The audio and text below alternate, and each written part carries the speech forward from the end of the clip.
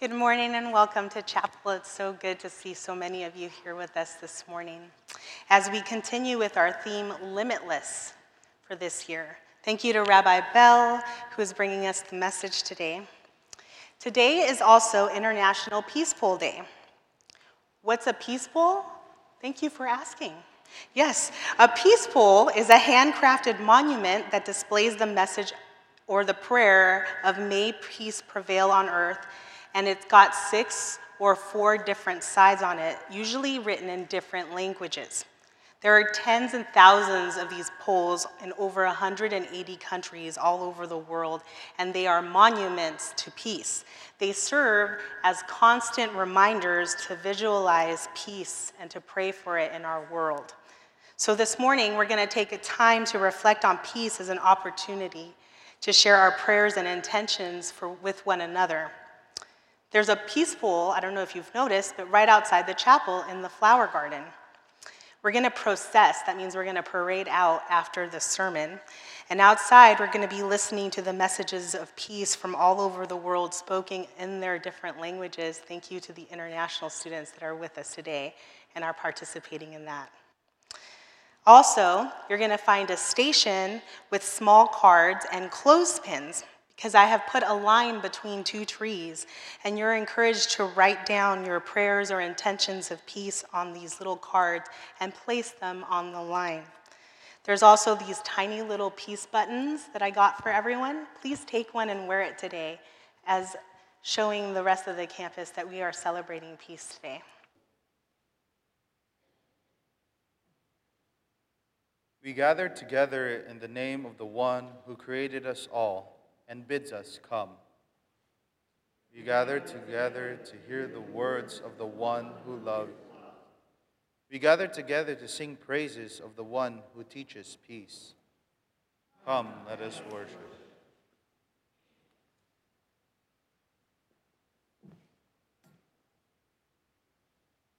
Let us pray.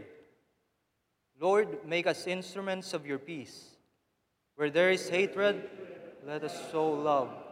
Where there is injury, pardon. Where there is discord, union. Lord, make us instruments of your peace. Where there is love, let us sow faith. Where there is despair, hope. Where there is darkness, light. Where there is sadness, joy. Lord, make us instruments of your peace. Grant that we may not so much to be consoled as to console. To be understood as to understand. To be loved as love. For it is in giving that we receive. It is in pardoning that we are pardoned. And it is in dying that we are born to eternal life. Lord, make me an instrument of your peace.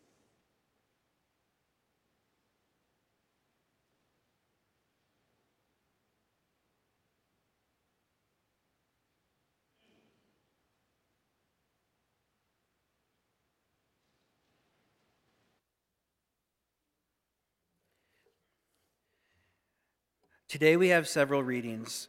First from the book of Genesis chapter 1, verses 26 and 27. Then God said, "Let us make humankind in our image, according to our likeness."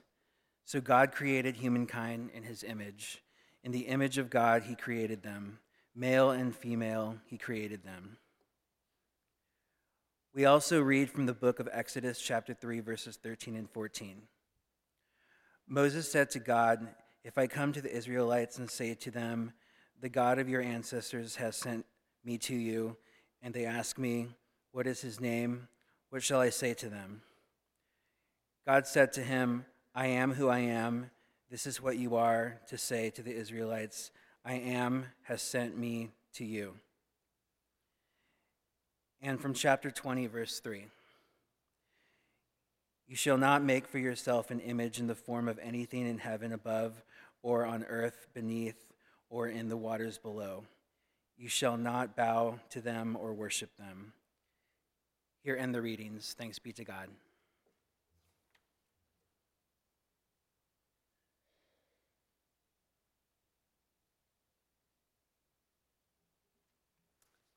Shalom.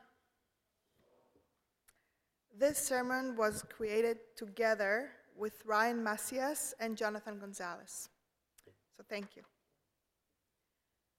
I'll start with a prayer in Hebrew. Adonai, sfatai tiftach, ufi yagid tehilatecha. Eternal God, open my lips, that my mouth may declare your glory. Amen. God calls us out of our comfort zone and into spaces that challenge us. From these spaces, we can learn and grow. Such is the term queer, which once was used as a slur towards homosexuals, meaning weird or out of the box. And indeed, the term queer, now reclaimed, invites us to think out of the box. Today, particularly, out of the gender box. Isaac Asimov once said, "Your assumptions are your windows to the world. Scrub them off every once in a while, or light won't come in." The assumptions we make about the world transform the way we perceive it. Therefore, we should periodically challenge our own assumptions. Today, I invite you to think about gender in a different way, to push the limits of our own understanding a bit further. This is an invitation to non-judgmental understanding of a non-binary existence. It is not always A or B. It could be A and B, or the whole spectrum between A and B. Challenging, huh? You can think of this challenge as rediscovering God. As we normally think about God, we unintentionally limit God to an image, be it a mental or literal, to make it easier for us to understand who God is. However, God is ineffable, indescribable, indefinable. That is, or that which is beyond understanding, both internally and externally. When Moses asked God who God was, the answer was, Eheye asher eheye, I am, or I will be whoever I will be. God does not define who God is. God leaves the space open to be. In this pivotal moment of the burning bush revelation, God introduces a grand idea. Non-confirmative existence. No labels, no definitions or assumptions. Moreover, not only God resists internal definition, but external expressions as well. God instructs the Israelites, "You shall not make for yourself an image in the form of anything, in the heaven above, or in the earth beneath, or in the waters below." God does not want to be confined into an image, not even the heaven above. God is free of boxing definitions, both internally and externally, and called us to see the full range of being with its beautiful complexity. In Christianity, the Holy Spirit is the embodiment of this understanding. The Holy Spirit is not defined by any gender.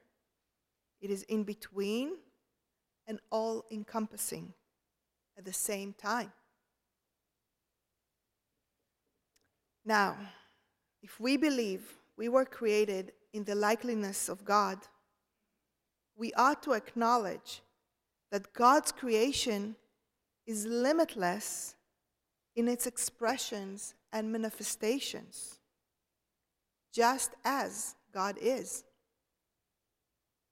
We should liberate ourselves to discover who we were created to be without boundaries of social objectification and our own unconscious biases.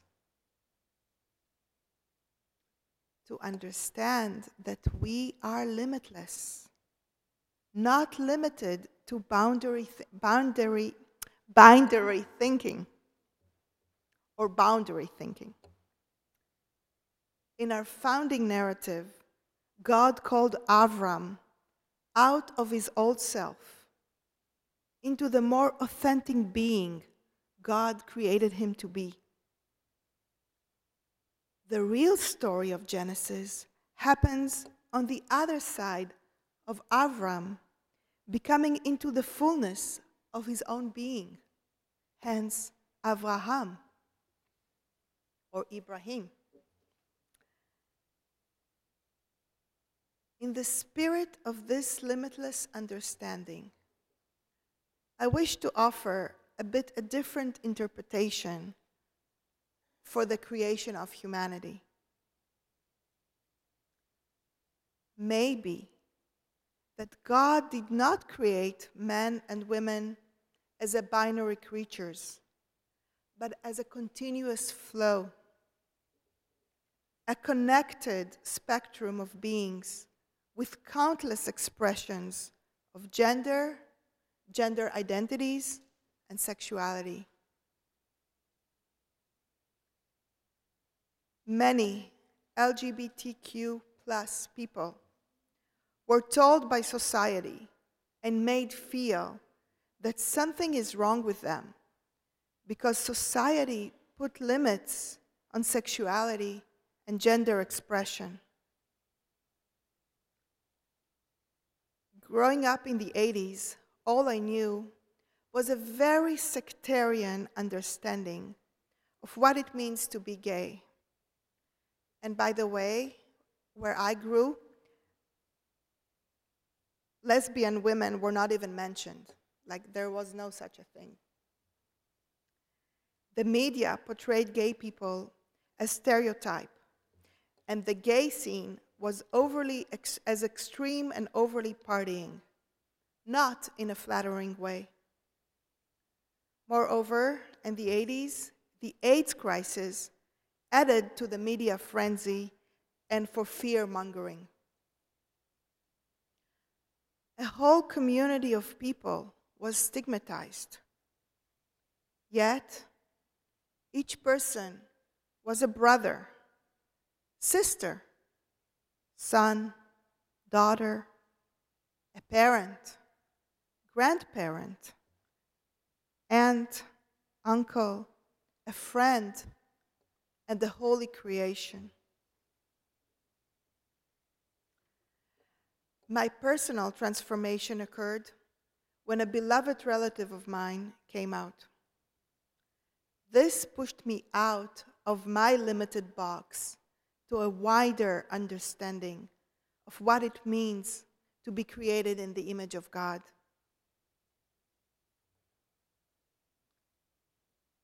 At the end of the day, we all strive to live and be who God made us, to be free from assumed categories and therefore expectations of certain behaviors, looks, and social roles.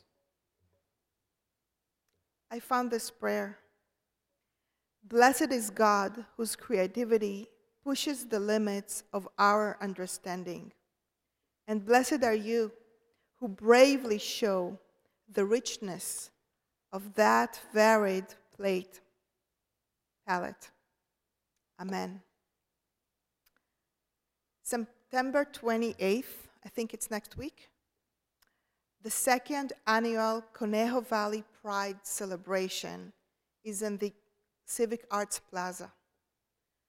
I invite you to come and celebrate life in its beautiful manifestations, to celebrate the glory of God, to get to know your neighbors, affirm God and God's love. Amen.